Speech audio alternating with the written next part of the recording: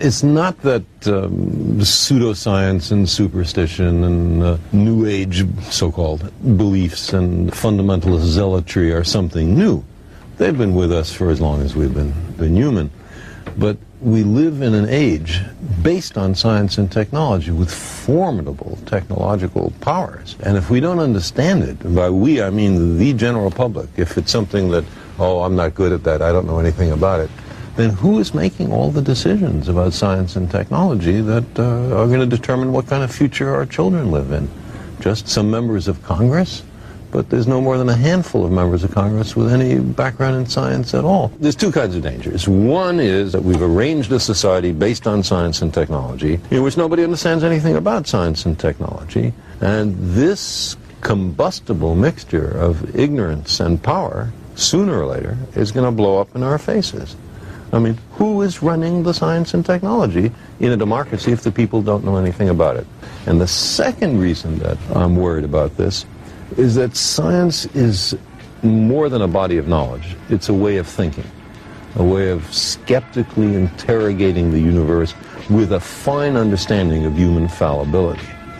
If we are not able to ask skeptical questions, to interrogate those who tell us that something is true, to be skeptical of those in authority, then we're up for grabs. Hi everyone, welcome to the Probably Cancelled podcast. My name is Bridget and I'm one of your hosts. In today's episode, we're going to be talking about COVID and imperialism, as well as a bit of a critique as to how the liberal left and even many communists have been handling COVID discourse in the past 2 years. We are talking big picture, and there's a lot of ground to cover, so this will be part one of at least 2 parts.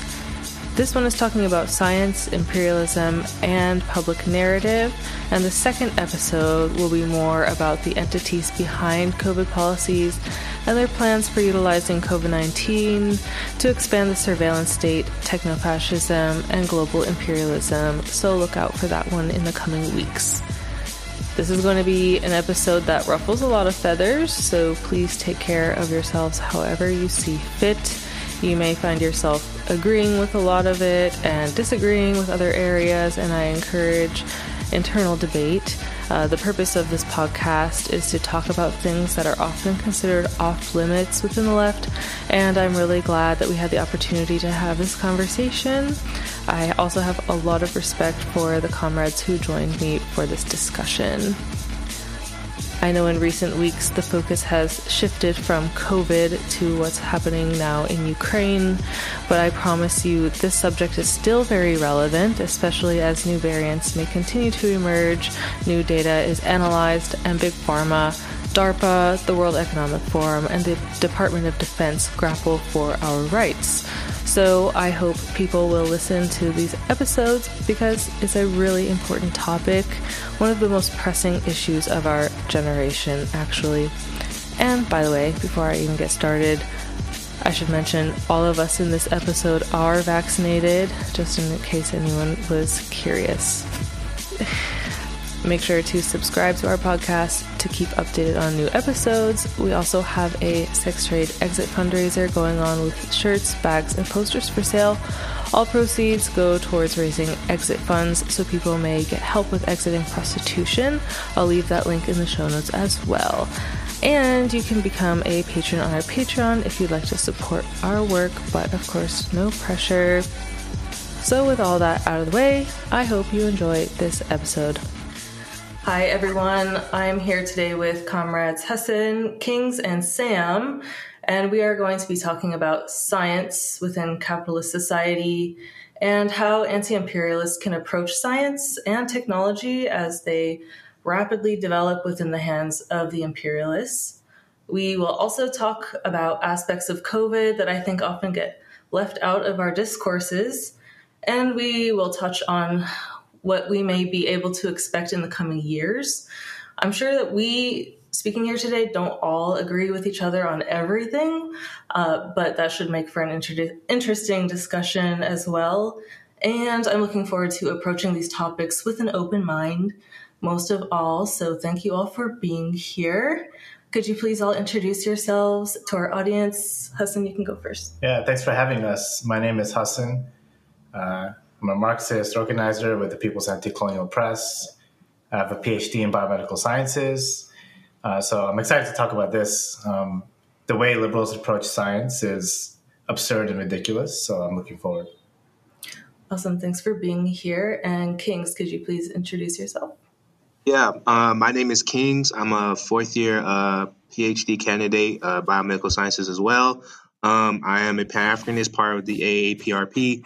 Also do local organizing in the IE with organizations like Feed the Bach, also Next Gen United. That's pretty much it.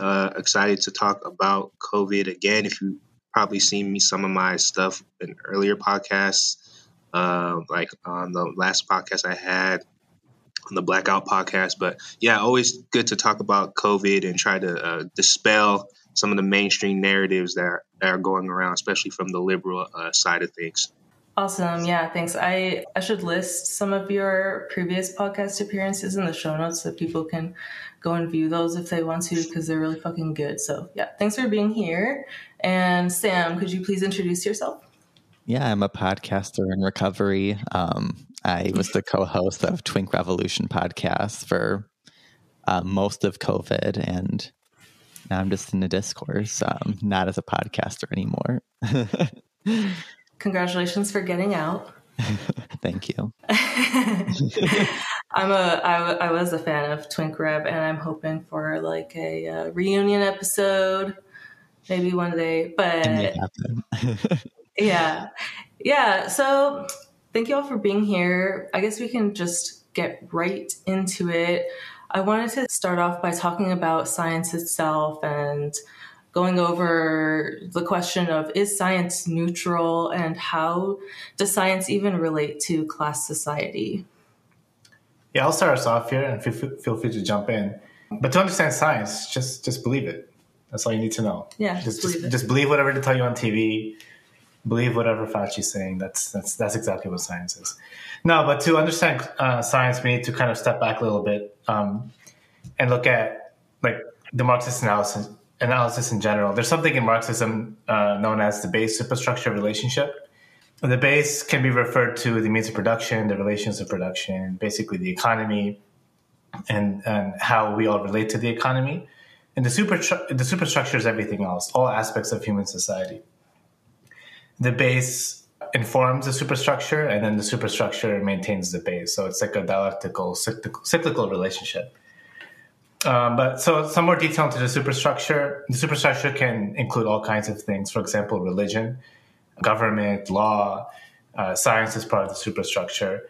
And the superstructure will always be informed by how the base is maintained. When the capitalists are in power of the economic base, certain changes appear inside the superstructure. When the working class is in power in the economic base, certain changes appear in the superstructure.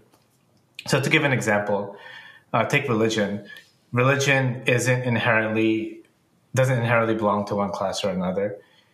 If the capitalists are in power, you can imagine like evangelical or Christianity or Wahhabism. And from the anti-imperialist perspective, religion can be used in the forms of, say, liberation theology or the Islamic resistance in Iran. Government can be one or the other, right? Like government isn't neutral or inherently evil or inherently good. You can have a bourgeoisie democracy, what we see in like the US, or you can have a dictatorship of the proletariat, which you see in socialist countries. Of course, law is part of the superstructure. From the capitalist side, you have, the white supremacist police state. But science, similarly, changes or has a perspective inside the superstructure depending on the base. And it's not even, we don't even have to analyze science within the capitalist system from the perspective of the bourgeoisie or the working class. You can understand science throughout history. Science had a particular form in slave society, a particular form in feudal society, a particular form in capitalist society. Just as an example, in the time of Newton, what was unknown was just pointed to as God. And even in Newton's own writing, he would analyze a bunch of things, and whatever he couldn't analyze, he would just say, oh, that's God.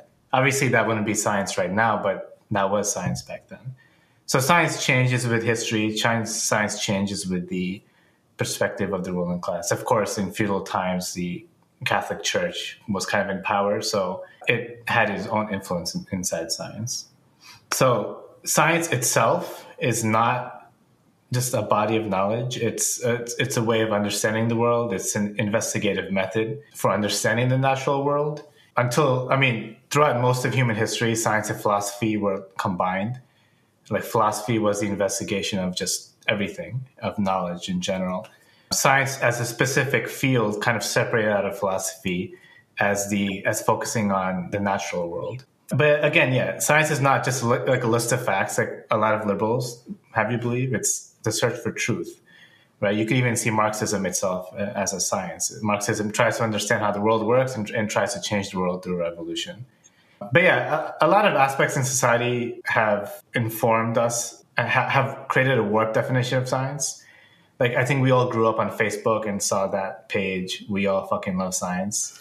And that was literally just a bunch of facts and memes. And really, like, people grew up thinking, that's what science is. I don't know if you guys have other thoughts before I go on. That's the funny thing, because when you see on Twitter, it's the same thing. Whenever it's about anything scientific, it's always like a random fact or like maybe something about in the wild with an animal or something like that. And it's never the nitty gritty about, and not even necessarily nitty gritty. It's never anything sort of in depth in terms of explaining the processes in terms for finding out certain findings, or certain research breakthroughs, right? They just kind of give you the headline and that's it, right? But whenever it comes to anything that's like a pop culture sociology take about some type of oppression, you have like 50,000 different rad libs, conservatives alike, all giving you a breakdown of how this social phenomenon occurs. But you never get that for, quote unquote, the science, at least the ones that deal with the natural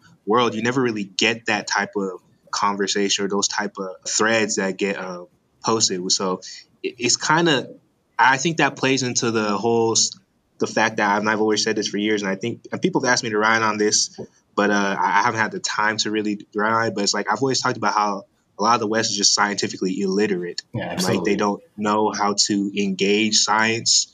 They don't know how to analyze science. So when they get presented with scientific evidence, it's hard for them to actually break down what's wrong with it, what could be done better, what's going on in the research aspect. So if it's something that doesn't feel their already preconceived bias, they'll just shrug it off and, oh, it's wrong, and this study shows why it's wrong, as opposed to looking at both studies and actually seeing what they're both talking about and where the deficiencies are with each and which one actually has a better and stronger conclusion. Like, people can't actually do that. Like, they can't actually do that. So it just gets into a citation contest, which is kind of just how a lot of, sociology and philosophy discussions go. It's just who cites the most what. You know what I mean? Like, actual impact or relevance of what they're talking about, it just goes out the window. Yeah. I feel like science is the new like fascism kind of label, where like it's used to like be a trump card without any actual facts to hold up the argument.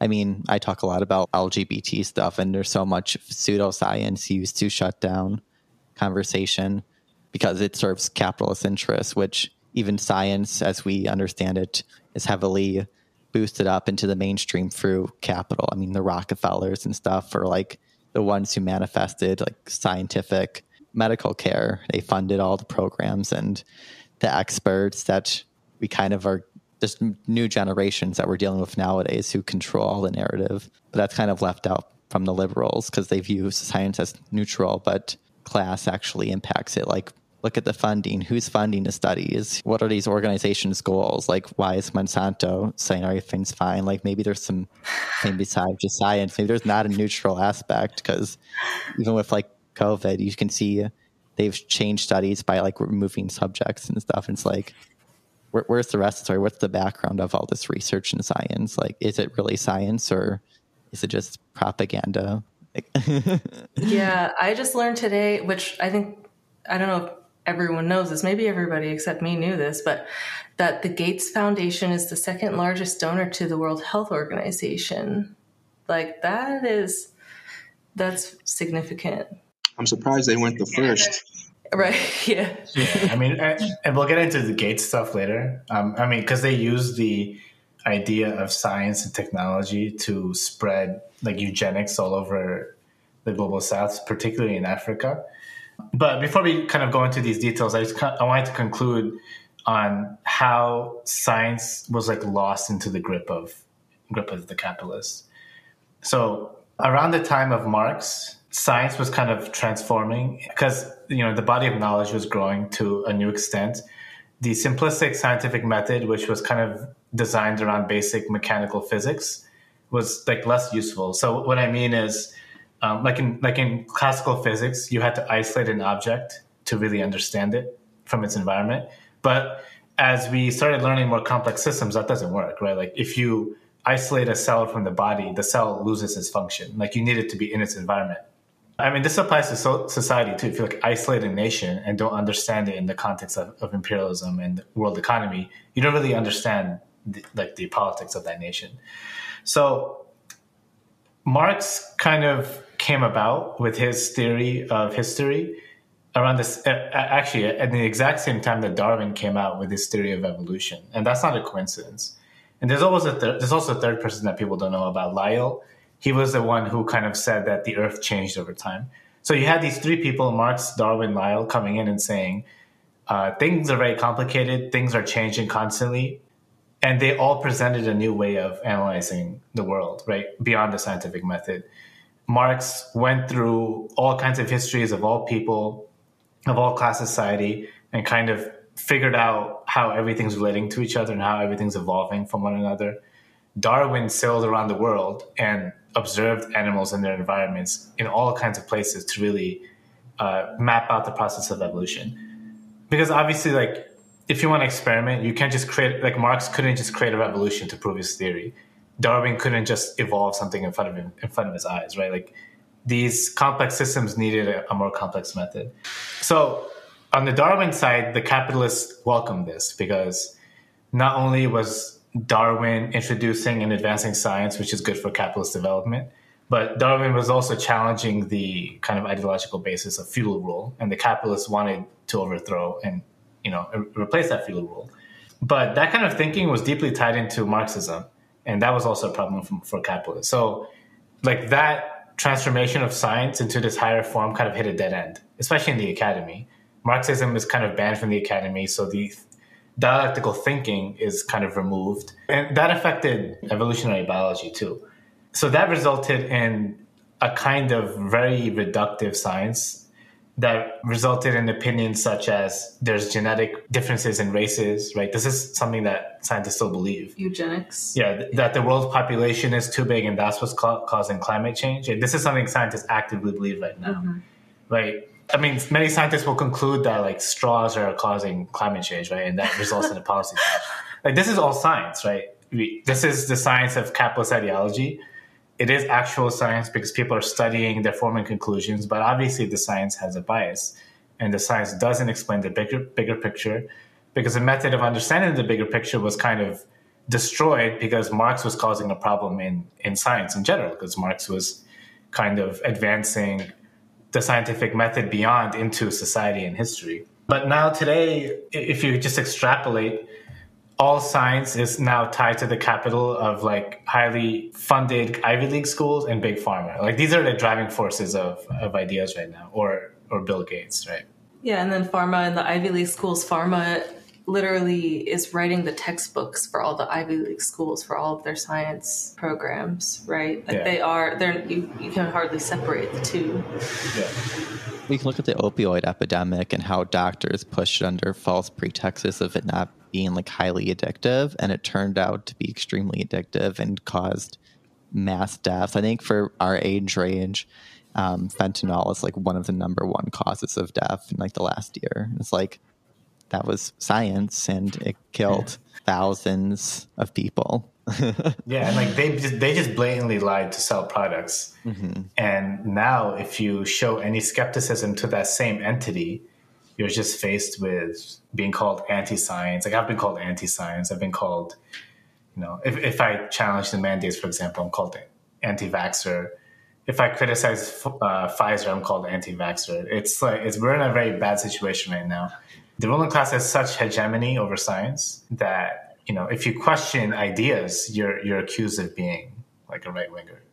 And it's funny because it'll come from people who never thoroughly studied science at all, but they'll talk to PhDs in STEM, for example, and tell us that, we're anti-science, but we spent like decades studying science. So, and being a quote unquote expert in the field, but because we can actually understand the process and challenge when it's being misapplied, now we're all of a sudden anti-science. Like it's just a joke, but again, it plays into the role of scientific literacy. People just don't really understand what science is. So I think breaking that down was actually pretty good. It actually goes in reverse too, because they think no one should have an opinion on science unless they like practice science, which kind of ends up gatekeeping knowledge. Like if that was the case, no one's ideas of like revolution should be taken seriously unless they practice revolution, right? Like that's what Kwame Ture said. But they'll use that to shut down arguments against big pharma. But at the same time, like you said, they'll then turn into scientists when they're countering skepticism. So there's like no winning with these people. I think also with so many of the experts within these fields of like pharma and academia, that there's a fear of there's only so many limited spots in these highly esteemed positions. So to be proven wrong or to not toe the line that keeps you in that position feels like a threat to them. Like we're seeing now a lot of people who are supposed to be getting these good jobs. There's no more jobs for them. So now they're kind of all fighting each other among the like petty bourgeois, academically trained young people. And now we're all seeing everyone kind of go for it because they know if they toe the right line, they're going to get that position over someone who may, challenge it. Yeah. And I mean, isn't skepticism kind of one of the bases for science, right? Like that is the whole point of how science improves, is to be skeptical. It's also the basis of Marxism. I mean, that's the whole point of the peer review process is skepticism. Right. Yeah. So here, I mean, we've gotten to the point, we're 2 years into the COVID pandemic, and the propaganda has been so incredibly strong that if one expresses an ounce of skepticism towards anything that we are presented by organizations such as the CDC or the World Health Organization, which they both present conflicting policy suggestions themselves, right? We get labeled like crazy shit, like white supremacists or murderers or anything someone can think of, they'll just call you that. Ableist. So I think it creates an incentive for people to never portray themselves as a skeptic. Like, I think a lot of people who have questions in their head just will not let themselves say these things out loud, because the threats against you that you can receive if you express any sort of skepticism, it's like it can make you really depressed. And there's a lot of reasons to be skeptical, and not just because these pharma companies have done bad things in the past, but because they continue to do bad things now. And then the state ends up being like their agent. And like you said, saying conflicting things. Like I remember back when the US had no mask production. So then they were saying masks don't help or don't wear masks. When clearly, obviously a mask would help. And there's nothing wrong with wearing a mask, but they just didn't want to be held accountable. Then they said a vaccine is going to stop spread, but obviously that didn't happen. You can go back to normal life after you get vaccinated. Yeah, but then they didn't want to admit that it actually spreads, which is okay. Like, it's fine if it spreads, but they just didn't want to admit it. Yeah, I mean, we're dealing with companies like Pfizer, which had to settle the largest healthcare fraud ever discovered in history. It was like $2.3 billion settlement for fraud in like 2008, I think. And how many instances like that has Pfizer had alone? But that was the biggest healthcare fraud ever in history. So these are the entities that we're working with, and these are the entities who are presenting us with the sciences that we are told to believe, when, as we can see throughout time, throughout like the years that they've existed, that capital is really their main incentive. right? Well, if these companies as well, like for so many of them, for so long, vaccines weren't like a profitable venture.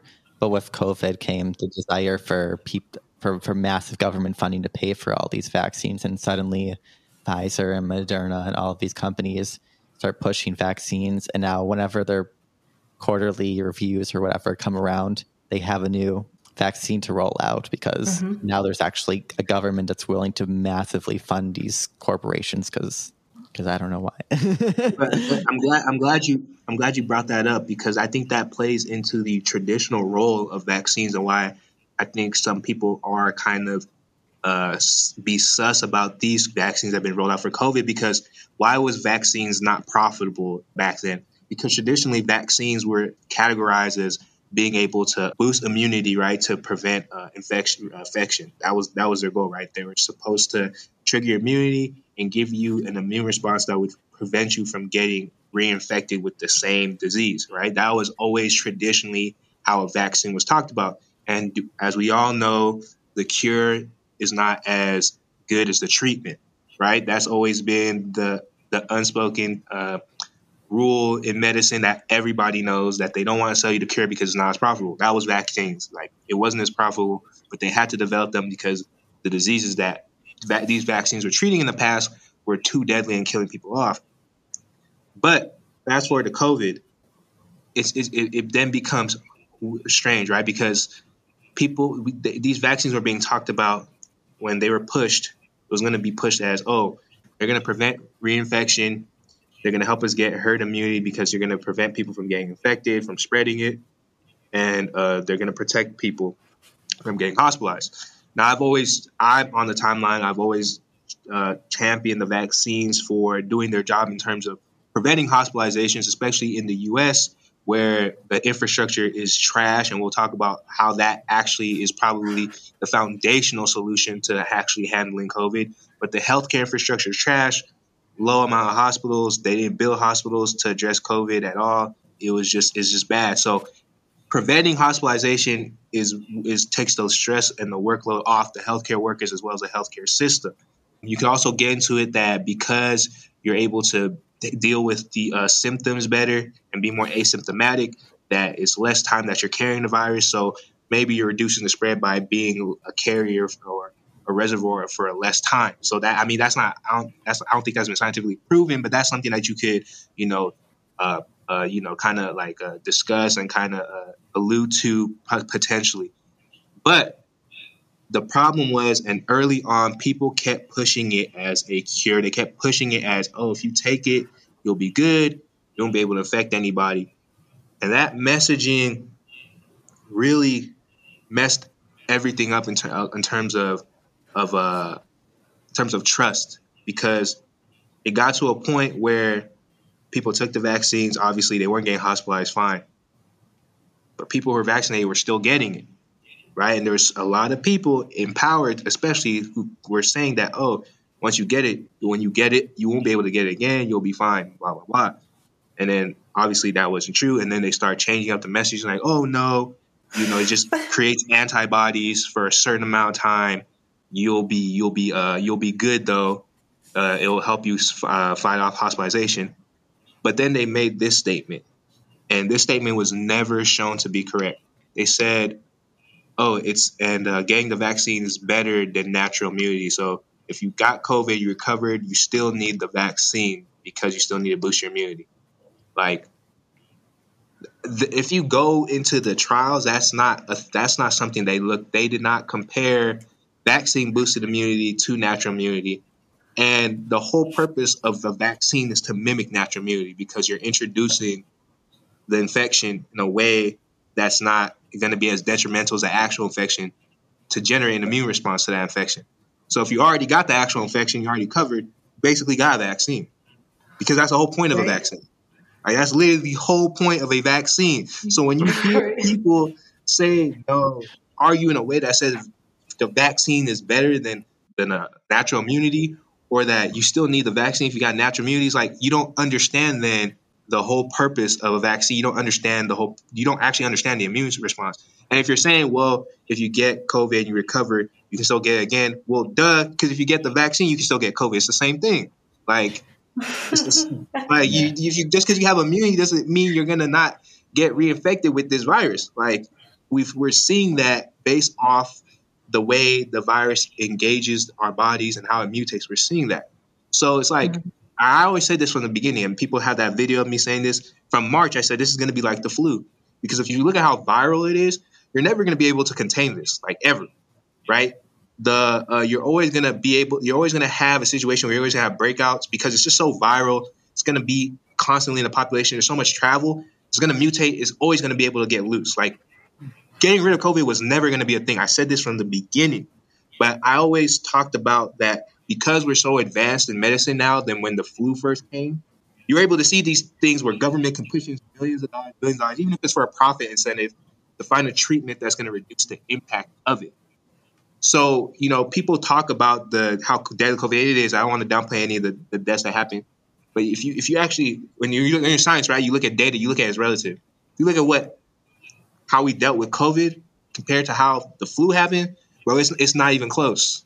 Like, if you want to look at what the Spanish flu did, right, when it came onto the scene, if that would have happened now, it would have been the apocalypse based on how people reacted to COVID. Like, if we would have had the Spanish flu numbers, it would have been the apocalypse. Like, that the amount of deaths from that was ridiculous. But because we have modern medicine, because we have the certain approach to dealing with these breakouts, we're able to kind of get it under wraps quickly, even with the piss poor response from the U.S. But because they're able to just generate medicine that can deal with it and generate treatments that can prevent hospitalization, we were still able to get it under control. So there was never going to be a post-COVID world. COVID was always going to be a thing in this world. So what makes me upset then is because like when you understand as a scientist, right, you understand that aspect of it.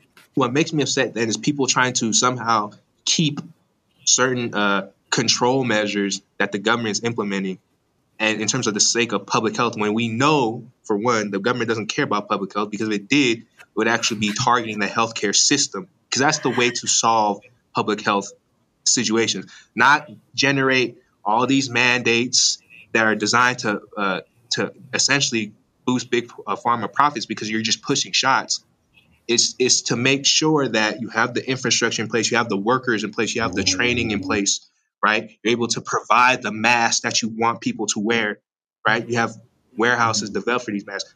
What's the common thing for all of these to generate all of these? You need nationalized economy because you need the state to actually force industry to actually make these things. So the root situation comes to the healthcare infrastructure, obviously to the how science is constructed in your society, also your insurance. Like, it's so crazy to me that for the longest time, we always talked about the left and the West about, if we just had universal health care, that's all we want. That's all we want. Like, that was no one talks about that right now. And no one talks about, like, I said this a while ago. I was like, bro, what happened to that? Like, whole pandemic hit, and it's like that whole message just went away. It's like, bro, this was a time where that should have happened, because this was the time. Hospital beds instead. Yeah, like, this is the time where it's most crucial, and it never happened because everybody just kept arguing about vaccines all day. Right. Everybody just kept focusing on whether you took the shot or not. Just quick tangent. Like, notice how the Russian attack on the Ukraine military bases immediately resulted in like an anti-war movement.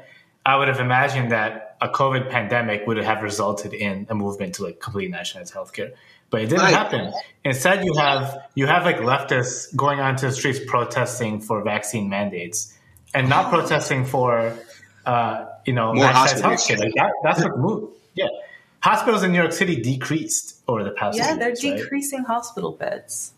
Not just beds, just hospitals. Period.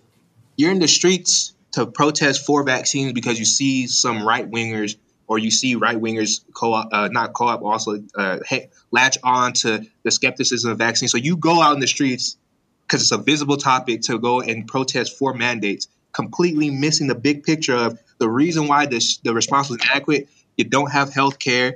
You don't have the health care infrastructure. infrastructure because you're ran by a capitalist state. It comes down to capitalism end of the day. So all the principles that and all the core positions that we were supposed to, or these leftists were supposed to supposedly have, it just disappeared.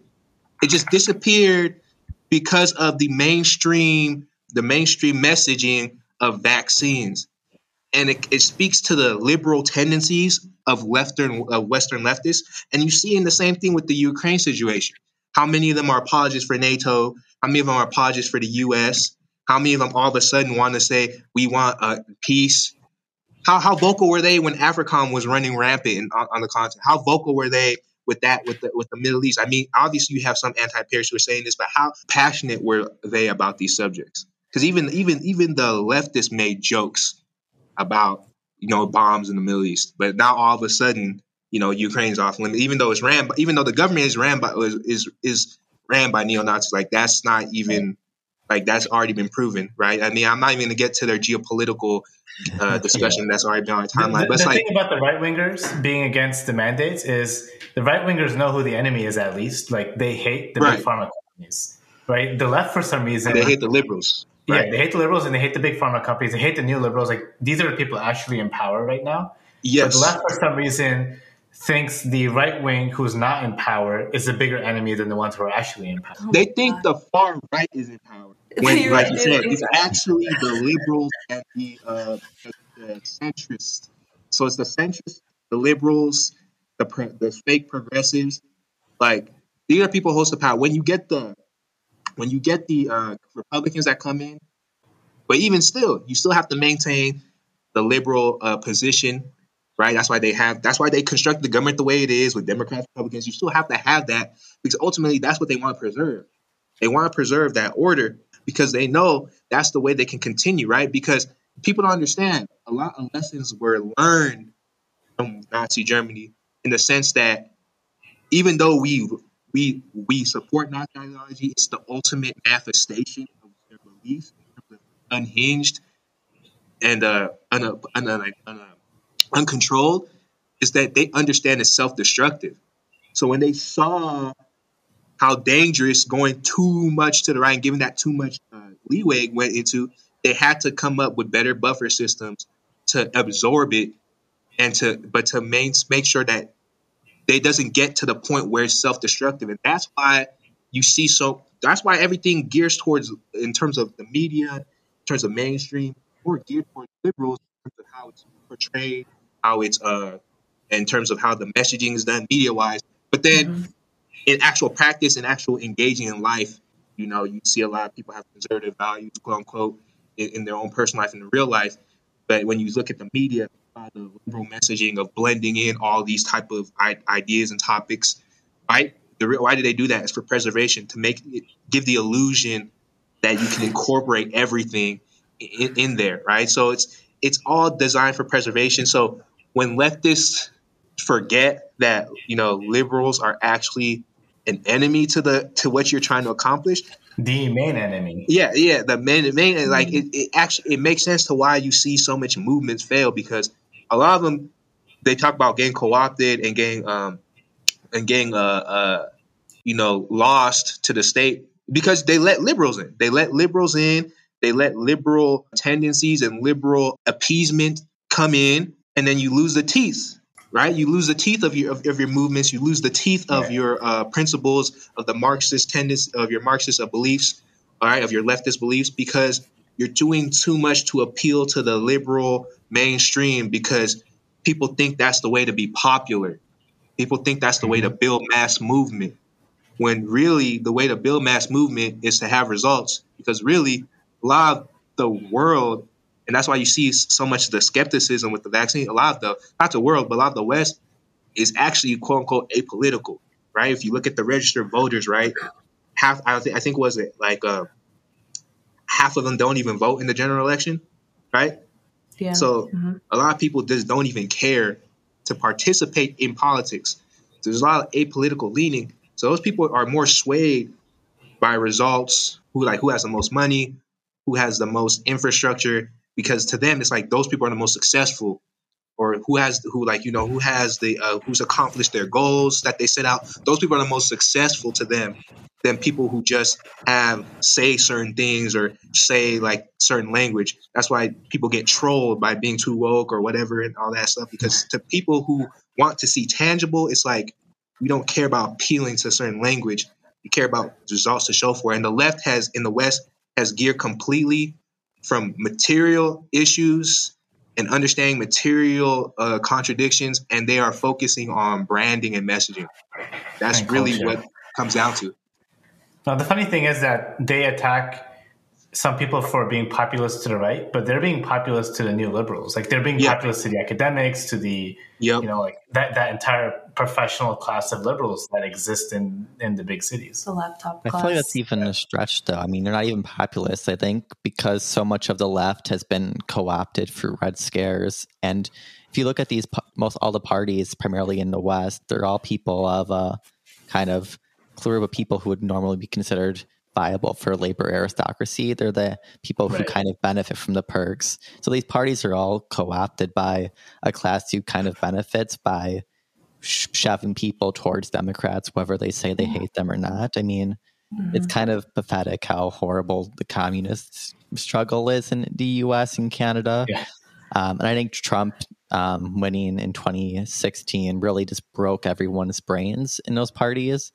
And they've reverted back to like pre-World War II, where they think, like we're in this mega inter-imperialist struggle with the rise of Nazism. But the funny thing is, like, the social Dems were the ones who created the situation that brought the Nazis, and guess who's more in line with that than these right-wing truckers or anti-vax mandates? Like, they're just kind of like blind to like the reality of the world. Like, it's very interesting.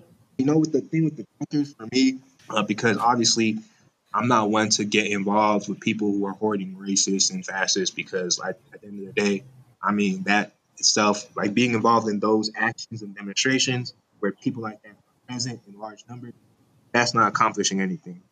But that doesn't mean people need to run away from the subject. I think that's the important part that's missing here. Like, you don't like when it came to like isolationist talk. Like Trump has some isolationist talk, right? That was in line with some socialists.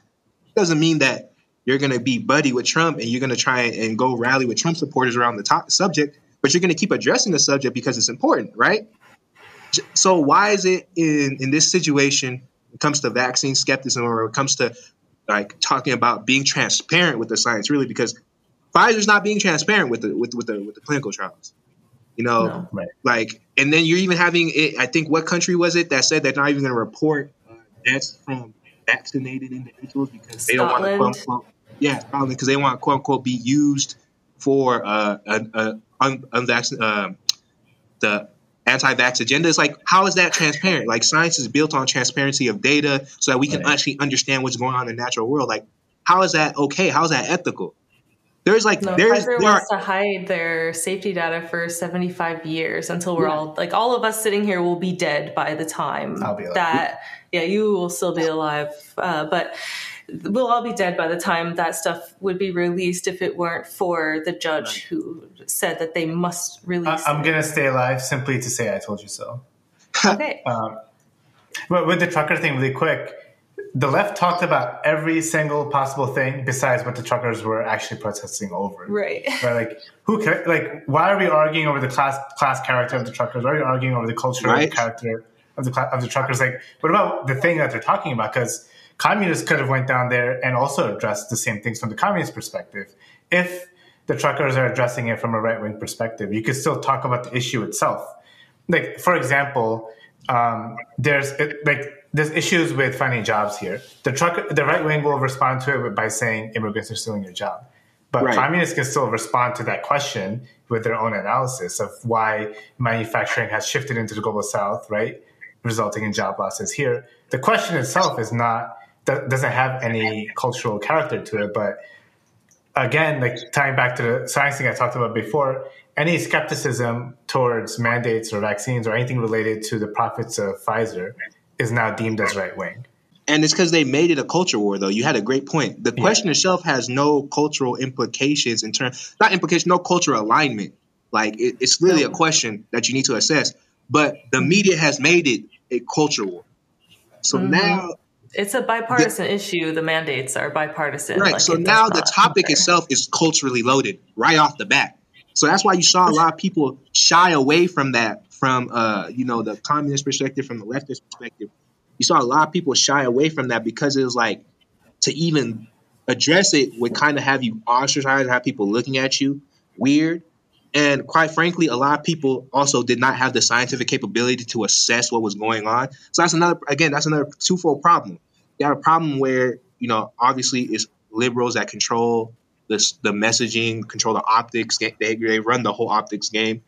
And then you also have the fact that a lot of people aren't well read and researched on these topics and how to apply these tools. So they can't actually challenge things confidently enough to want to go out there and to say it. Right. Because But just to be clear, when we're talking about science literacy, we're not saying you need like a master's or PhD in science. Right. We're saying you need basic understanding of like how to read a graph or how to interpret statistical like data. see what's a control basic. group, see what's the experimental group, experimental parameters, outcomes. Does it make sense with what they were using as a treatment? Like you don't actually have to know every single term or what the molecules or compounds actually are and how they came into them.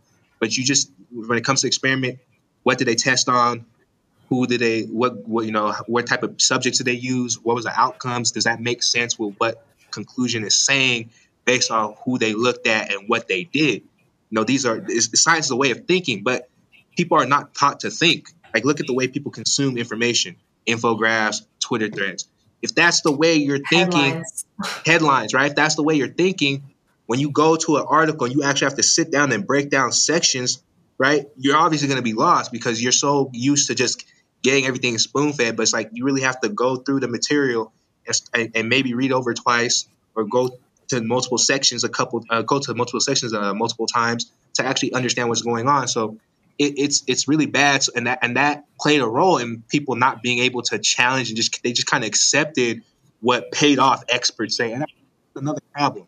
There's another problem I don't think people understand, and it irritates me because it's like a lot of these scientists are paid off. They are bought off. Like they are literally bought off by Pfizer. They're bought off by Genentech or wherever. Like scientists are not neutral parties. Right? They're not neutral individuals. Right? Yeah, they have the left interests. can understand. Well, some of the left can understand at least that. Who's that clown? Who's like this researcher of foreign policy in Xinjiang, like the right winger? Oh, they can understand it when it's they understand it when it's a right winger. Right? Yeah, when it's a right winger, they understand that. But if it's somebody doing it from a liberal perspective, it confuses them. And it confuses them because they have liberal tendencies. So if it gets put in a way that is liberal and that aligns with liberal messaging, that it confuses them because now it's like, okay, well, it sounds like it's good. And they don't do further investigation and say, well, what is he actually saying or what are they actually saying? And what is the actual study saying? Right? They get lost in the messaging because the guy's an expert and he's saying it in a way that sounds good or it sounds like it's the certain messaging that they've accepted from their liberal friends or liberal group. Like it's just like, okay, well, it's an expert saying it, so it must be true. But if it was a guy saying it and it was aligning with the right wing, right off the bat, it's like, whoa, well, what's your interest? Why are you saying this? I mean, the right winger science experts are just totally canceled and censored, right? For the most part. I have a question about the science as well. Like you hear people such as Bill Gates, who is not an epidemiologist or virologist by any sense of the term, yet people like liberals still turn to him for scientific analysis for some reason. Whereas if any of us sitting here were to like state our opinion, that it would just be like cast out the window, right? But we have people like Bill Gates who claims that COVID will be eliminated, or he says eliminated, right? That COVID will be eliminated when the entire globe is vaccinated. Is that correct? He says that? If he said that, I wouldn't be shocked. I mean, he's the number one pusher of healthcare markets and vaccines across the globe. Yeah. Doesn't matter how effective they are. Like he uses the whole global south as playground, especially in Africa, to test all, his venture capital healthcare projects. that he's trying to get off the ground. Right. I think they tried to get one off the ground for COVID. I think it was a CureVac or something like that. I can't remember what it was. They came out, got high valuation on the stock markets. I don't even know what happened to that company. It was about to push a Covaxine. Yeah. Obviously, they didn't use one. So the thing is, obviously, so a big part of the marketing for the vaccines is you get vaccinated for everyone else. But like King said earlier, like, yes, the vaccine does work very well to decrease hospitalizations. It does decrease the effect or severity of the disease on you, but it doesn't stop spread. Like, you can still get it and spread it to someone else. So the idea that if every single person is vaccinated and suddenly the disease will disappear is junk. Because COVID also spreads through animals, right? Like, it's not like it'll just disappear off the face of the earth. Right. But Bill Gates is interesting because through very careful marketing and strategic planning, he's really positioned himself as an expert of science and technology. And the reason is he pushes this ideology, which is like kind of dominant in neoliberalism when it comes to foreign policy, that the solution to poverty is innovative technological like interventions. Like, if you can bring technology and science to the global south, their conditions will improve. And so and that's what the whole purpose of the Bill and Melinda Gates Foundation is. Like, it's to spread this ideology in order to bring their own like scientific experiments into the global south, particularly in Africa. Oh my God. And then use that as testing ground before they can bring it into the first world, but as also to really experiment in all kinds of technological interventions. Mm-hmm. Yeah, and people, the claim that vaccine hesitancy is like a white supremacist ideology is absolutely absurd when you actually look at the statistics of who within the United States, but also within the entire global south, is vaccine hesitant or just straight up vaccine averse. Like, they do not want this shit because of these historical events and like things that are happening till this day of that type of experimentation that has gone on all around the global south. Like, a lot of the COVID experiments that have been done are in places like Africa, India, Bangladesh in particular, because they're like, oh, let's just experiment on these people so that we know what the civilized societies can do in regards to COVID.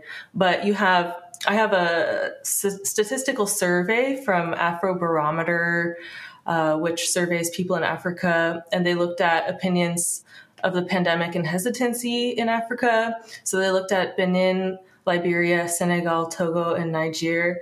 And 9% of people in Senegal, so that's like less than 1 out of 10 people, sees themselves as, quote, very likely to be vaccinated for COVID. 86% in Nigeria believes COVID will not be a serious problem or won't be a problem at all within the next 6 months.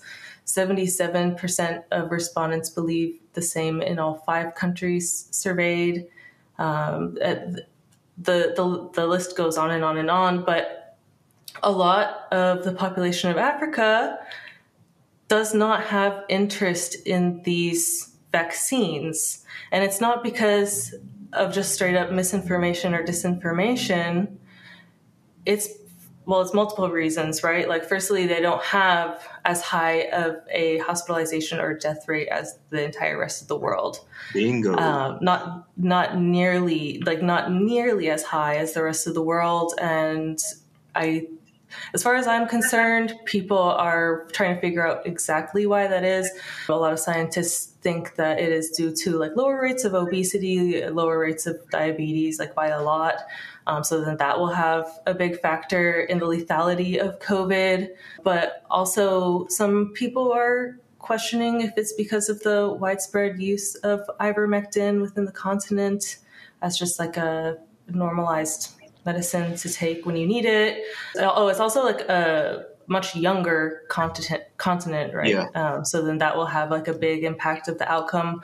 But people are also incredibly aware of these experiments that have been going on at the advances of people like Bill Gates and his cohort of neoliberals. I have just like a rundown of a brief medical genocide history in Africa. We have the DTP vaccine, that's diphtheria, tetanus, and pertussis. By 1977, it was known, like scientifically known, that the risks of this vaccine were greater than the diseases themselves. So they were vaccinating children all throughout Africa and causing things like brain damage, seizures, and death. This vaccine was phased out in the 1990s within the US, but Bill Gates's Gavi Institute, which is like a vaccine alliance pushing vaccines in the global south initiative, obviously for profit, is still financially incentivizing Africans to inoculate their children with this outdated DTP vaccine and making it a priority for African children to become vaccinated with that. So like I said, more children are dying from that vaccine than from the diseases they're supposed to prevent. With that vaccine in particular, boys are dying at almost quadruple the rate of those who are not receiving the vaccine, and girls have suffered almost 10 times the death rate of those who do not receive it. We also have the malaria vaccine, which was recommended by the World Health Organization, another Bill Gates funded organization of global imperialists. So in their 2009 to 2011 phase 3 clinical trials funded by the Gates Foundation, they found that female children were dying of almost any cause at almost twice the rate of children who had not received the shot, and risks of meningitis were 10 times higher. And despite this information, like knowing this information, the vaccines were given to 700,000 children while calling it a quote unquote pilot implementation, aka experiment. So the DOJ themselves said recipients of the malaria vaccine are not aware that they're in a study. Like this is just a brief window glimpse of just a few things that have happened in recent history. And you can, I'm sure, go research the myriad other atrocities that have been enacted upon the people of Africa in particular. And that's just one continent. From Pfizer in Nigeria. I can't remember the vaccine it was, but that case with Pfizer in Nigeria where people had to sue Pfizer specifically, right? Yep. So Pfizer being one of the people who made one of the most prominent I'll say the most prominent COVID-19 vaccine in the world. I think Pfizer probably has that claim over Moderna, and they had an issue in Nigeria with unethical practices. Yep. But I'm glad that you listed all those points, because all those points are actually crucial, important to discuss. When you talk about when scientists try to link why there's no issues with it, what's happening. First of all, again, there's a lot of vaccine hesitancy in like global South in general. Like all those jokes about the Caribbean aunties or African uncles and African aunties coming in saying that, oh, you don't need this, you just need this home remedy. Like the reason why it's a common thing is because people don't actually really want, on a mass scale, they don't want vaccines there because they feel like they don't need it. Why do they feel like they don't need Africa? Because, well, from a health standpoint, they haven't really been hit the way everybody else has. So when they look at that and they say, oh, we're doing fine from a health aspect, it's like they don't really feel like they would need to take something that needs to help them with something that they haven't had actual issue with, right? Especially from a country with the most deaths. Like, why would... Right? Yeah. It's like no, we don't need it because we're actually not getting destroyed by this actual thing. In fact, for African nations, the actual economic impact of the lockdowns did way more damage to those nations than COVID actually could have ever done. That's like that's something that doesn't get talked about. It's the economic impact on the workers from these lockdowns. That's something like, for whatever reason, leftists just not decided to not talk about on the left for whatever reason. But yeah, can we talk about that a little bit? Yeah, I'll get into that aspect because that's actually one of the things that's why in my early days I felt like the lockdowns were just never going to work. But just closing on the African subject. But yeah, they try to attribute low obesity. I don't like using the term obesity because it's outdated in terms of how they measure it. But I don't. The logic behind it, right? The logic behind obesity is more so about food intake. What do you actually consume, right? What's your makeup biologically from your diet, from how much physically active you are, right? In Africa, they don't eat as much processed foods as you would see in the West. Right? You don't eat as much junk foods. And yes, I know there are people who try to act like there's no such thing as junk foods. No, there is such thing as junk foods, quote unquote, because there are foods that actually are produced for the sole purpose of profit and not for actual health compatibility with the people. It's actually about profit. And it doesn't matter long term if it damages you or not, because as long as you can eat it, as long as they make money off it and it's cheap, that's all they care about. There's not as much as that in the African nation, or at least the consumption of that.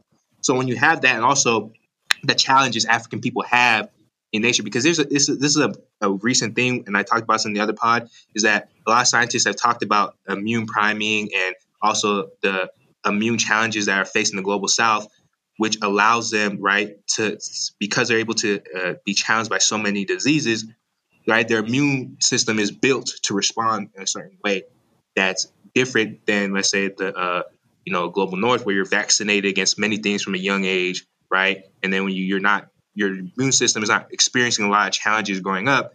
And then that's why a lot of people in the global north are susceptible to autoimmune diseases, because it's like your immune system hasn't, gotten the challenges from the natural world, the environment. And this is something that, again, leftists for some reason did not want to talk about. The environment plays a crucial role, how COVID is experienced, how it's spread. And like, that's something that people just want to somehow ignore. So because, between those things, those holistic. This ties into my original point where I said, like, the idea, like the Marxist Darwinist thinking of integrating the analysis of something into its system is completely removed.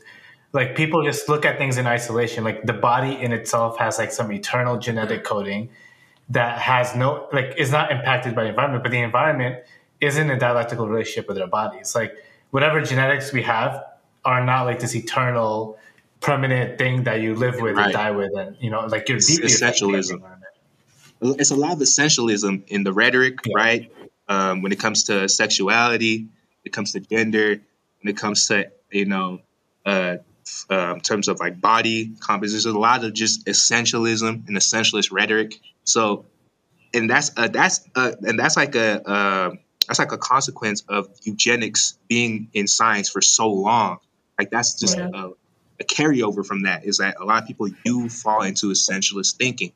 But so like you said, all of these reasons are why Africans, because of all of that, they don't feel like, for a lot of people in the global south, in these areas, especially that haven't got hit as hard, they don't feel like they need it. And also in South America, right, you have nations like Cuba who are giving their vaccines out, no strings attached. China's been giving out, vaccines free of charge. Cuba's been giving out vaccines free of charge. People don't understand. Like, if you look at some of these deals for the West donating vaccines, aside from the fact that the infrastructure for like the Moderna and the Pfizer, because you have to keep that cold, and a lot of the global south doesn't have constant refrigeration or constant electricity. Right? That's a problem in of itself, right? But aside from those logistics, a lot of these donation agreements come with resource access, stipulation. Like, I think there was one, I can't remember what specific country it was. There was one that came with one in terms of access to water. Rwanda had a tie with some access to one of the resources in the country by giving them vaccines. Yeah. So literally, it came with a resource access stipulation. So it's like, no, they're not going to take that, because like, not only did they feel they didn't need it, now you're trying to put in extra terms on that at the same time. What the global south wants is just like the world. They want the open source sharing of information, and they want their infrastructure to be built up so they can build their own. They don't want to be like, have to take handouts from the West and worry about the consequences of what that comes with. They want to be able to develop on their own and deal with it internally. And and then just to finish up. Quickly, the leftists are being imperialists in that they're going around telling people that the U.S. is holding vaccines from the global south, that the U.S. should like give it to them, but they don't want it. What we should be advocating is like, free the means of production, like, let them have the science and tech to make their own vaccines. Exactly. That's what I've always pushed foremost, is let everybody be able to develop. If you really want to solve it, let everybody able to develop ones that are effective, that they can produce consistently in their own country with the infrastructure, and they don't have the infrastructure, help them build the infrastructure to do it. But what does that take? Global cooperation, actual right socialist approach as opposed to capitalist approach. Again, comes back to the foundational issue, capitalism, right? That's not going to happen in a capitalist society. The other thing is environment in the global south is very different than the global north. So Exactly. bodies will end up being different. And not because there's genetic differences in bodies, but because the environment is very different. So if you develop things around Western people and test it on Western people, it doesn't mean it's going to work the same exactly on every single other environment, because food is different. You know, like you said, well, both of you said that, you know, obesity, for example, is less in Africa. That's not because Africans are missing the obesity gene. That's because the environment is specifically different, and that's going to result in anything developed in the global north to be affected differently in those places. So yeah, like we should be at like what Cuba and China did for themselves, all nations should be able to do for themselves, and to be able to do it specifically. But Sam, like I saw you mention a couple times how leftists try to compare the situation here to China and Cuba. Yeah, in an idealist way. Copy paste. Well, they're doing a universalism, and I think noticing really early on how the imperialists were starting to incorporate COVID discourse into attacking nations. I mean, we saw it a lot with Lukashenko and Belarus, who didn't have the same issues, so they were actually more lax because they have a very high occupancy of like healthcare beds, because they actually were the one country in Eastern Europe that didn't like completely gut everything. Or like you see it with Nicaragua that was brought up, or Iran wasn't handling it properly while under sanctions, or even like African countries. We see countries being forced open, like I think it was Burundi. The IMF forced them open to take vaccine for COVAX through IMF debt. And like Eritrea hasn't taken anything because they refuse to let any NGO from outside to have influence in the country. So they have no vaccination plan. And like, there's this universal idea of like, oh, everyone can do the same thing, like you were mentioning earlier. But it's like, that's not effective. Everyone has different material circumstances. And like, even if these people have the wrong ideas, I think self-determination outranks being wrong. You know what I mean? Like, they can come to their own conclusions for their own processes. We don't need to force them to be correct and be like, you must do this because it's kind of like the West being the savior of all of the world, but like through force and violence, and when convenient to do regime change, which is bad. I saw a White House advisor, this guy, Andy Slavitt, who has become like a COVID influencer on Twitter and will write these really long threads on COVID that get a hell of a lot of engagement, right? Because he has a large platform, but he, in one tweet, in one of his threads, he called for a troop invasion of Haiti and Africa under the guise of humanitarian aid to vaccinate the populations, because apparently they aren't getting vaccinated enough, not to his liking, not to the United States' liking, or Bill Gates' liking. Not to Pfizer's liking. But he said, in his tweet, he said, "We've thankfully pulled our troops out of Afghanistan. It might be time to send them to Africa and Haiti to assist the vaccination efforts and saving lives." And it's like, this is really the ideology that I see it pushed a lot. I see a lot of leftists almost say something to this type of vein of like, you know, even just the idea that if you're vaccine hesitant, you're white supremacist. That has like a coercive manner to it, right? But they openly talk about punishing unvaccinated. Yeah, like send them all to camps. I saw some like big leftist Twitter accounts saying that you should send all unvaccinated people to concentration camps. Or recently, I saw in relation to war, like potential war with Russia, say send the unvaccinated people into war. Yeah, to draft the unvaccinated. But we see this type of humanitarian medical imperialism quite frequently, right? Like, I found this information recently that the Ebola crisis itself in Africa provided useful cover for substantial escalation in U.S. military presence in Africa. And the U.S. called Ebola a quote-unquote top national security problem for the United States back in September of 2014. And the White House authorized the deployment of 3,000 troops to Liberia, Sierra Leone, Nigeria, and Senegal under AFRICOM. And that alone more than doubled U.S. military presence in Africa, and they even established a new U.S. military base in the capital of Liberia under the guise of like saving the Africans from the Ebola crisis. And we're literally repeating the same thing, but to a massive global scale with the rhetoric that's going on with COVID right now on behalf of the imperialists who are really dominating the discourse here. So I'm just shocked that the left is purposely, we haven't even gotten to mandates yet. Like, and when we say the left, we're not even talking about like anarchists and radicals, like communists too. Like they've been ridiculous with these. It's just unscientific. It's straight up unscientific. And that's the part that pisses me off the most. Like, Kings, what you said about natural immunity that the CDC is just finally now admitting is like a thing that exists 2 years into the fucking crisis. And I could think of so many examples like this that is just plain like anti-science shit by the people who are saying listen to science, and the just I'm sorry, I'm really frustrated. So it's also just not Marxist or Leninist. Like, these people clearly haven't read anything because they refuse to ever engage in any actual effective worker struggle because they don't have the correct lines. Like, that's your job. You're supposed to go wherever there is worker disruption out in the streets. You should be out there so they can actually like give them a Marxist message so they can actually get an understanding and not be taken over by these right-wing and like left-wing liberal ruling classes or petty bourgeois groups. Like Black Lives Matter did all the same things that like the truckers did, but no one talks about that because that doesn't fit their narrative. It doesn't get them. They're completely co-opted. Yeah. Talk about astroturfing. Like, I just saw that like $68 million is missing from the BLM Global Action Network records, and they hired Hillary Clinton's people to figure out where those millions of dollars went. Like that whole summer of 2020, and that's the thing. Like, we had all those protests, right? In summer 2020, that was literally the hotbed of the pandemic, right?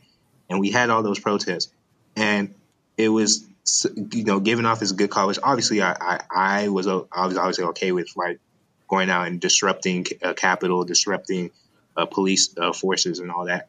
But at the end of it, what happened? It was co-opted by liberals, and we ended up police getting more money. So nothing came out of that, right? Despite, you know, not listening to these mandates, people being okay with mandates being broken and being put in harm's way, which they after the protest then decided to become complete crusaders for, right? Which is staying home. It's like breaking lockdowns and then suddenly like pushing lockdowns. Yeah. So it's like they all of a sudden became crusaders for the lockdown after all the protests that were popular stopped being popular. They became crusaders for lockdowns and everybody staying home. But it's like all of that, and nothing happened because of co-optation. So I bring that up to say that anything can get co-opted. We clearly can see this, right?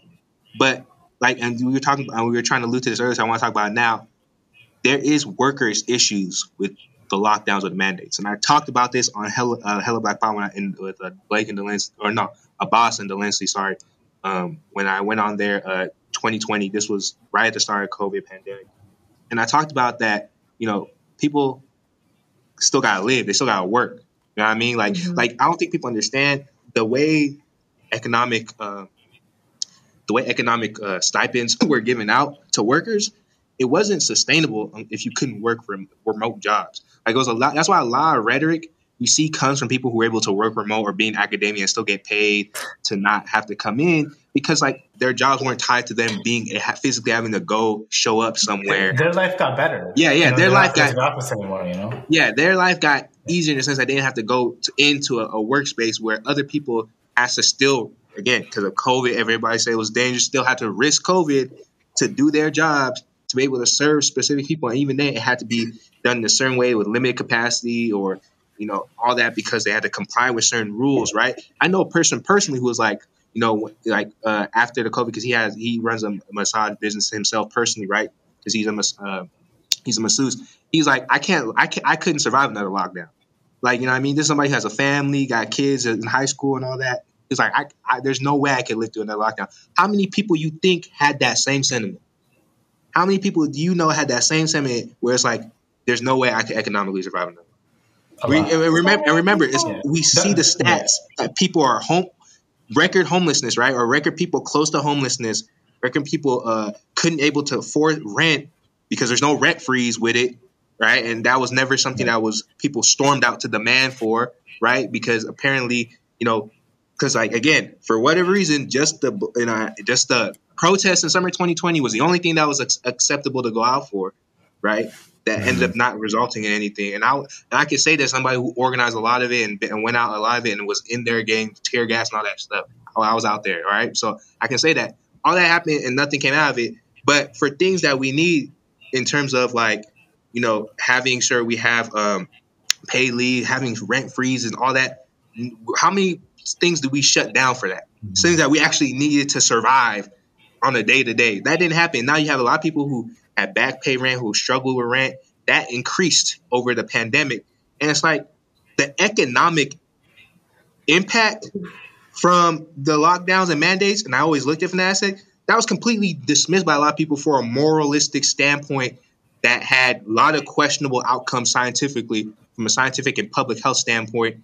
Like, people just look over that and disregard the economic impact, disregard the long-term health on people. But a lot of people who claim to care about mental health, people just disregard what being stuck inside does to somebody's mental health, how it could do when their bills and stress are piling up and they can't work because they have to stay inside and they have to isolate. They get this, like, people just completely disregard that aspect, those aspects, to only focus on COVID outcomes and vaccines. Like, it's literally just ridiculous.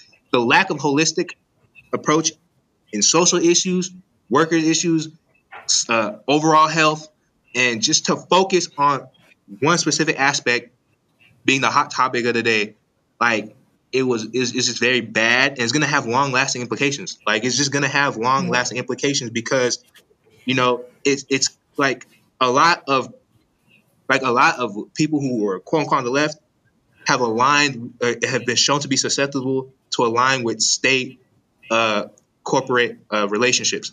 Like, now the state understands that they can get leftists to get on board with big pharma being a savior for public health. You know what I mean? Like, they know they can do that now. Like, they know they can do that now because they just did it. You know what I mean? They just did it successfully. It's very successful. What they've done is very successful. And there's no consideration for the lower strata of workers. I mean, for the pandemic when it started, I was in San Francisco living. I was in Oakland, but I went to San Francisco before the lockdown went in place. And I still worked for like the 2 weeks while every other tech worker was at home. So I actually would go out to work in a job that's only able to be physical, and everything's empty except for a few, like, mostly old people, young people, and like people of color who have to work all the like essential jobs. And basically you see, like, months later, everyone like, oh, it doesn't actually matter for us. Like, oh, I lost my job because of COVID, and obviously couldn't find a new one in San Francisco because the lockdowns lasted like up to like a year if you like kind of include the breaks in between them. And like, no one had any consideration. Like, when Biden won there, people were in the streets and they weren't wearing masks and stuff, and they were just breaking all the rules. I'm like, so you're like, I know people who didn't go out for a year and like never saw another person for a year and stayed in their house alone.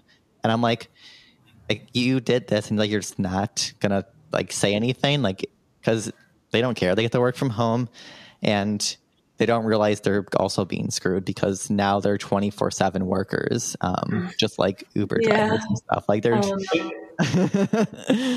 the leftists like read Lenin, they would understand that the imperialists greatly benefit from times of crisis, especially because they completely wipe out like small business owners, petty bourgeois, like the kind of buffer that exists between the complete total domination of monopoly against proletariat, like these.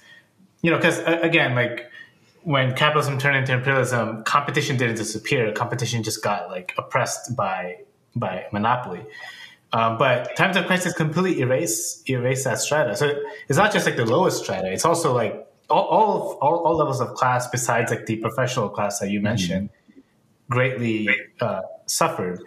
And people always like, especially like Western communists are like, well, China and Cuba have no anti-lockdown, anti-mandate protests.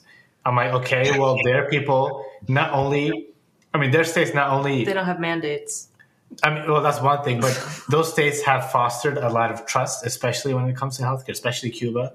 Does China have mandates? I can't remember if they had them or So not. No, China's China's had mandates. revoked local mandates because initially some regions were doing so, but like you mentioned, China is so like different because China had the SARS outbreak and that was extremely deadly. So like the mentality is just completely different. You can't impose a mentality that doesn't exist already in a population. Like you don't like America's. It's not just that Yeah. they brought people food, right? They had infrastructure. They had community organizers like checking in on people, right? And I'm not talking about just a ragtag group of like mutual aid people. It's just a structure of community people checking in on people, delivering food, providing income for those who can't work, even providing income to businesses who are impacted. Yeah, I was saying shutting down factories to like make mask producing factories, building hospitals like in 2 weeks. Yeah.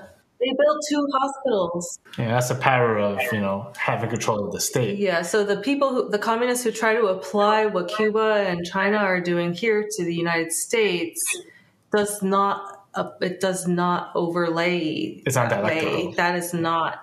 You can't copy paste these types of things, right? I Well, wish you could.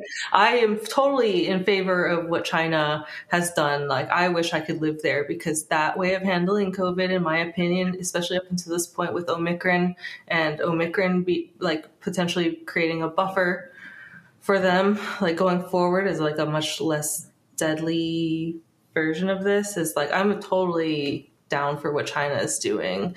And it has nothing to do with my like stance against mandates. We have so much to talk about. I'm trying to figure out, like, I know we cannot fit it all in. We can do 2 episodes too. Yeah. If you guys are down, I'm down to do 2 because I definitely wanted to get into the bulk of like who these entities are, these organizations, and how they operate, and then also what these digital IDs and shit like this. Yeah, I think we should do a part 2. I think one of the main points you brought up that I think we should I'll try to flesh out a little bit was the culture aspect. I know you guys know Ali on the timeline. He addressed this like he said this a little bit early on. He said you can't bring up China and Cuba because their people trust their government. One, their government will try to do right by them when it comes to public health. Two, like it's a level of, and I was talking to my brother yesterday. Like people try to always make China seem like the people are against their government in the West because they're drunk on propaganda. Chinese people are some of the most nationalistic people in the world. Like they have a lot of faith in the government because my brother was talking about it. My brother, mind you, games a lot, all that. He don't really engage politics. He straight up said there's a lot of people in China who come from poor backgrounds, that didn't have much and saw the government completely change their life materially. So when you see your government do that for you, all that rhetoric and all that propaganda of, this authoritarian, like, bro, a lot of people did not have proper sewage like just decades ago.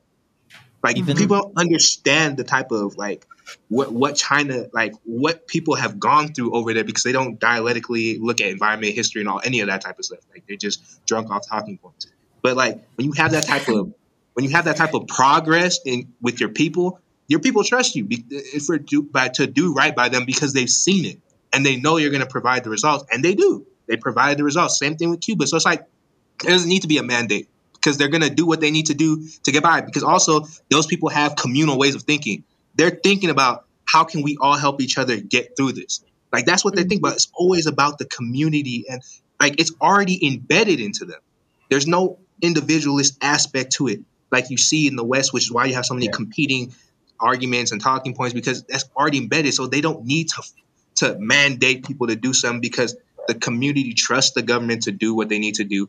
And they're all willing, or most of the people are willing to do that already. Like it's a cultural difference. Yeah. And for the listeners, like this is a great example of the superstructure. Like the socialist economy in China fosters this kind of trust, and the state can form policies that don't really force anything on people. People are just ready to move forward. While in the US, everyone's competing against each other, and everyone's victim blaming each other and like lying to each other and accusing each other of the problem. Like the liberals will accuse the unvaccinated people, the right wing will rightfully accuse like the big pharma companies of kind of manufacturing all this death. But the pharma companies are competing and right. what they can't, doing the most with whatever they can. Right. I think there should also is like I think a lack of critical thinking even when it comes to worker governments. I mean, I think this is an issue that's gone back for parties where they just kind of parrot things without even recognizing like communist parties and stuff still make errors. So like this it's like, oh, we're gonna just blindly like they're socialists, so everything they do is correct. It's like that's not doing Marxism either. That's also just like doing idealism. Like go investigate. Like I know it's hard because like a lot of people don't speak Mandarin or like Spanish, but it's like having the extra effort to like if you're gonna like promote these things, like also investigate like the facts and investigate like what works. Because like what if some of the things they did wrong or made errors? Like we need to learn from that. We need to learn from these countries. We can't just like look at the outside picture and ignore all the errors because we learn from errors as well as like successes. Like Yeah, absolutely. Yeah. Right. Should we wrap up? Yeah, we can wrap up. I feel like I could rant. Yeah, it's been almost an hour and a half. I could rant forever. Like there's so fucking much to talk about. I think we should do a part 2 specifically talking about the mandates, because that is like a domino effect of like epic proportions once these start being implemented in a more widespread way, which I do believe they will be. I don't know how you guys feel about that, but I personally do think that's going to be a thing. I think you brought up with the digital ID thing, and I think that's why we need the second episode will be good, because I think they won't just be about COVID too, because then we can talk about the Great Reset and the fourth IR, which is tied to these implications. The implementation you mean the of mandates. anti-Semitic conspiracy theory? This, right, even though the WEF like openly says this, and the WEF has trained world leaders like Trudeau in Canada, like this is not some conspiracy. This is something they openly say like, and written about, right? Because I mean, and you see that with school, right? Because like in Flint, what happened? They're trying to move everybody into not being physically in school, literally only going from online only. And that completely messed up my younger sister. So that's something I take personally, because it completely messed her up in terms of her engagement in school and how she focuses. So it's like, you know, people don't understand. People look at these things because they're so ominous and they're so like, wow, like cunning and like evil in implementation in terms of changing the world. But it's like, that's how it works. Like that's how they manufacture societies to generate profit in the way that they want. They have to create the world. You know what I mean? Like, so you have to be able to understand what is they're doing and how to counteract that. Like, that's not something you shy away from and leave to the conspiracy theorists to bog it down and to make it unclear. That's something you're supposed to come in and explain to everybody else in a clear communist socialist perspective, so they understand how it applies to us in a dialectic sense. So it's like, man, it's a lot that happened over a pandemic that just got ignored for the culture wars, because again, a lot of the left is so caught up in what's visibly talked about, like what's visibly or what's like popular in the mainstream, because they can talk about with their friends who are liberals or their associates who are liberals, et cetera, et cetera. It's like that they forget what it is that their role is with their politics. Yeah, let's definitely do a whole episode on that. I'm sure that could be another fucking hour and a half. Yeah, it needs to be done. Like, honestly, to me, that like everything we talked about here is a great preamble to that, because getting into how this will expand into the future is obviously, everybody needs to know this. And like you said, having a communist analysis instead of a fucking Reddit conspiracy forum analysis of it, or a capitalist libertarian analysis of it, is absolutely necessary. And all communists, all anti-imperialists should be concerning themselves with what the Capitalist Central Planning Committee at the World Economic Forum is what they're doing and what they are openly, like very openly doing. So yeah, let's definitely convene soon for part 2. Any final statements before we go? Well, I just wanted to say, I feel like we all need to view this new war on COVID as the new war on terror. And until we do that, we're not going to actually treat this seriously. Like, this is the same thing the war on terror was, but with a whole new cause, and we're all falling for it again. It's always that aspect, right? The war on terror, war on drugs, war on COVID. It all leads to more capitalist, fascist policy. Like it doesn't. The playbook doesn't change. Any crisis state, the capitalist state comes in to implement more fascist control. Like that's just what they do. That's why from the beginning I was always questioning these mandates from the capitalist state aspect of it. It's like we know what they do in terms of crisis, right? It's not a secret. So it's like, why would you think this would be any different? Like, and they don't care about it. It's like they're not planning for the benefit of people; they're planning for the benefit of profit. And I think people have this delusion that somehow their profit motive does, in some cases, overlap with our benefit, right? And that's really what's driving this. Yeah. It's like maybe this time again will be different. It's always that sentiment, right? That this time things will be different. Like, no, they're not different. Yeah, they're not different. I'm sorry. Pfizer 2024. All right. Thanks, you guys, for doing this. I really appreciate it because it's like really tense subject matter for a lot of people. I'm sure people, when they listen to this, are going to be like, some people are going to get viscerally angry. Punch their phones. But a lot of people, I think, will find it to be really, really relieving because the whole point of this platform is to talk about things that you're not really supposed to talk about out loud. And when you talk about it with other people, it starts to make a lot of sense. The funny thing about this is you made up a good point. A lot of people, they internally understood these things. Like a lot of people internally think what we just talked about. Like they have these thoughts, but because the propaganda, because the messaging, and because the optics is a certain way, they shy away from having these type of discourses openly. So, it's one thing that I've seen when I've constantly talked about it, and I've always felt comfortable because I knew the science. So I've seen that a lot of people do have these type of, skepticism, type of concerns about what's going forward. Like, this is an important conversation because it has large scale implications going forward. So this has to be had. Like, we have to confront the post-COVID world and the fallout from it. Like, these are important subjects. This has happened a lot, right? Like, there was a time where you couldn't talk about Palestine. Then there was, I remember even maybe 3 years ago, or 2 years ago, there was a time where you couldn't talk positively about China, right? There was a time where you just couldn't say certain things. I think even like challenging the sex trade, like there was a time in the American left, where you couldn't say it. Saying the word communist or saying that you're a communist is only in like the past. Really, only since 2020 have people been like, "Oh, that's not such a horrible, evil word." Right. So I think like talking about things, eases it up. Hopefully, people listening will now air their opinions that they were very likely also having, but they were afraid that their opinions were reactionary because they aligned more with the right wing than the liberals. The thing is that the right wing. They could be correct about something. They may not have the right analysis for why. Right. But the reason why they end up being correct sometimes is they're not afraid to challenge the dominant neoliberal ideology. Right. They openly want to challenge it. Where with the left, they're afraid to challenge it because they're afraid to be canceled or whatever. They're afraid to challenge it in a way that doesn't optically align with what's accepted.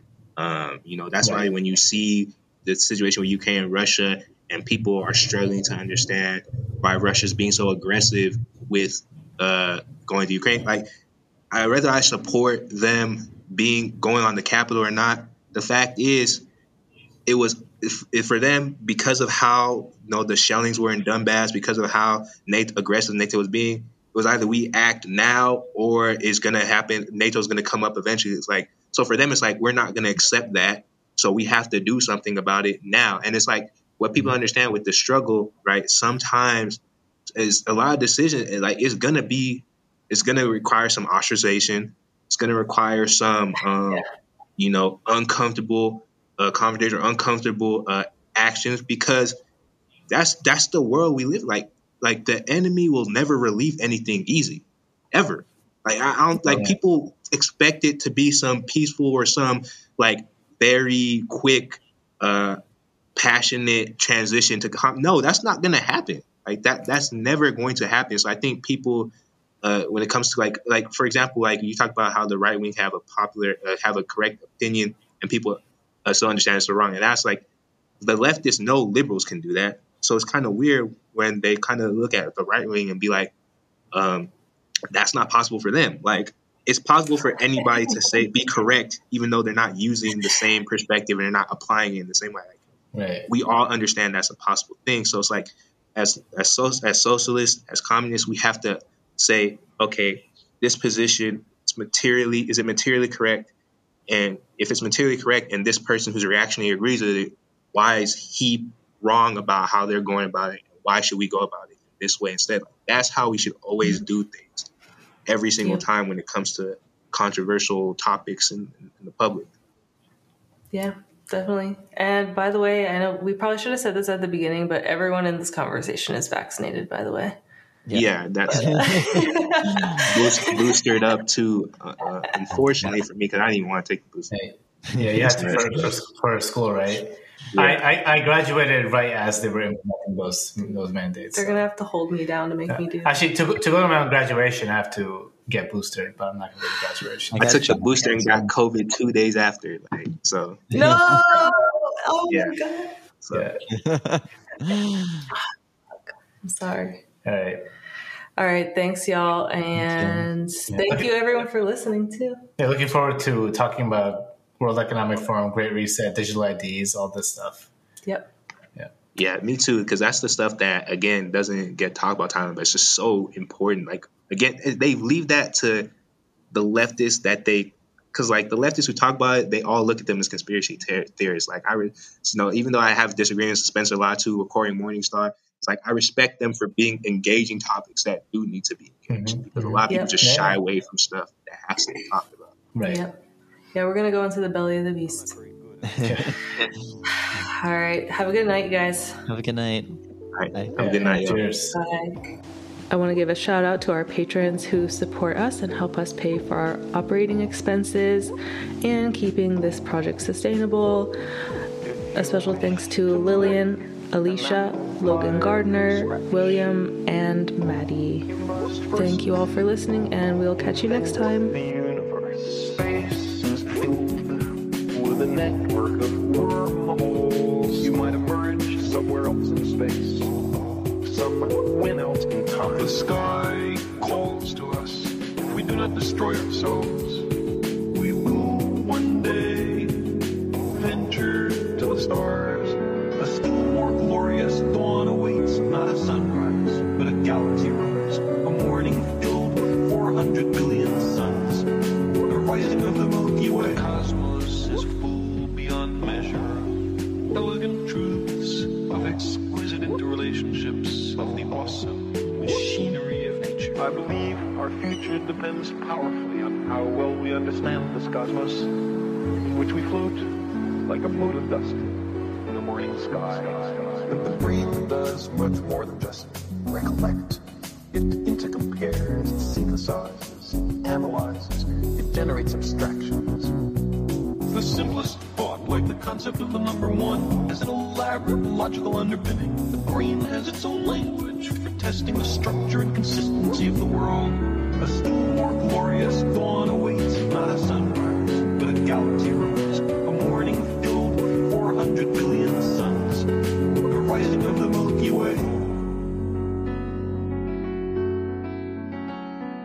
The sky calls to us. If we do not destroy ourselves, we will one day venture to the stars.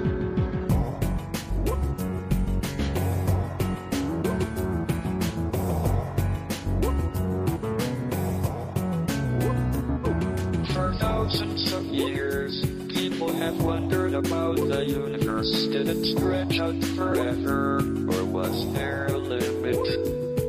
From the Big Bang to black holes, from dark matter to a possible big crunch, our image of the universe today is full of strange sounding ideas. How lucky we are to live in this time, the first moment in human history when we are, in fact, visiting other worlds. A still more more glorious dawn awaits, not a sunrise, but a galaxy rise. A morning filled with 400 billion suns. The rising of the Milky Way. A still more glorious dawn awaits, not a sunrise, but a galaxy rise. A morning filled with 400 billion suns. The rising of the Milky Way.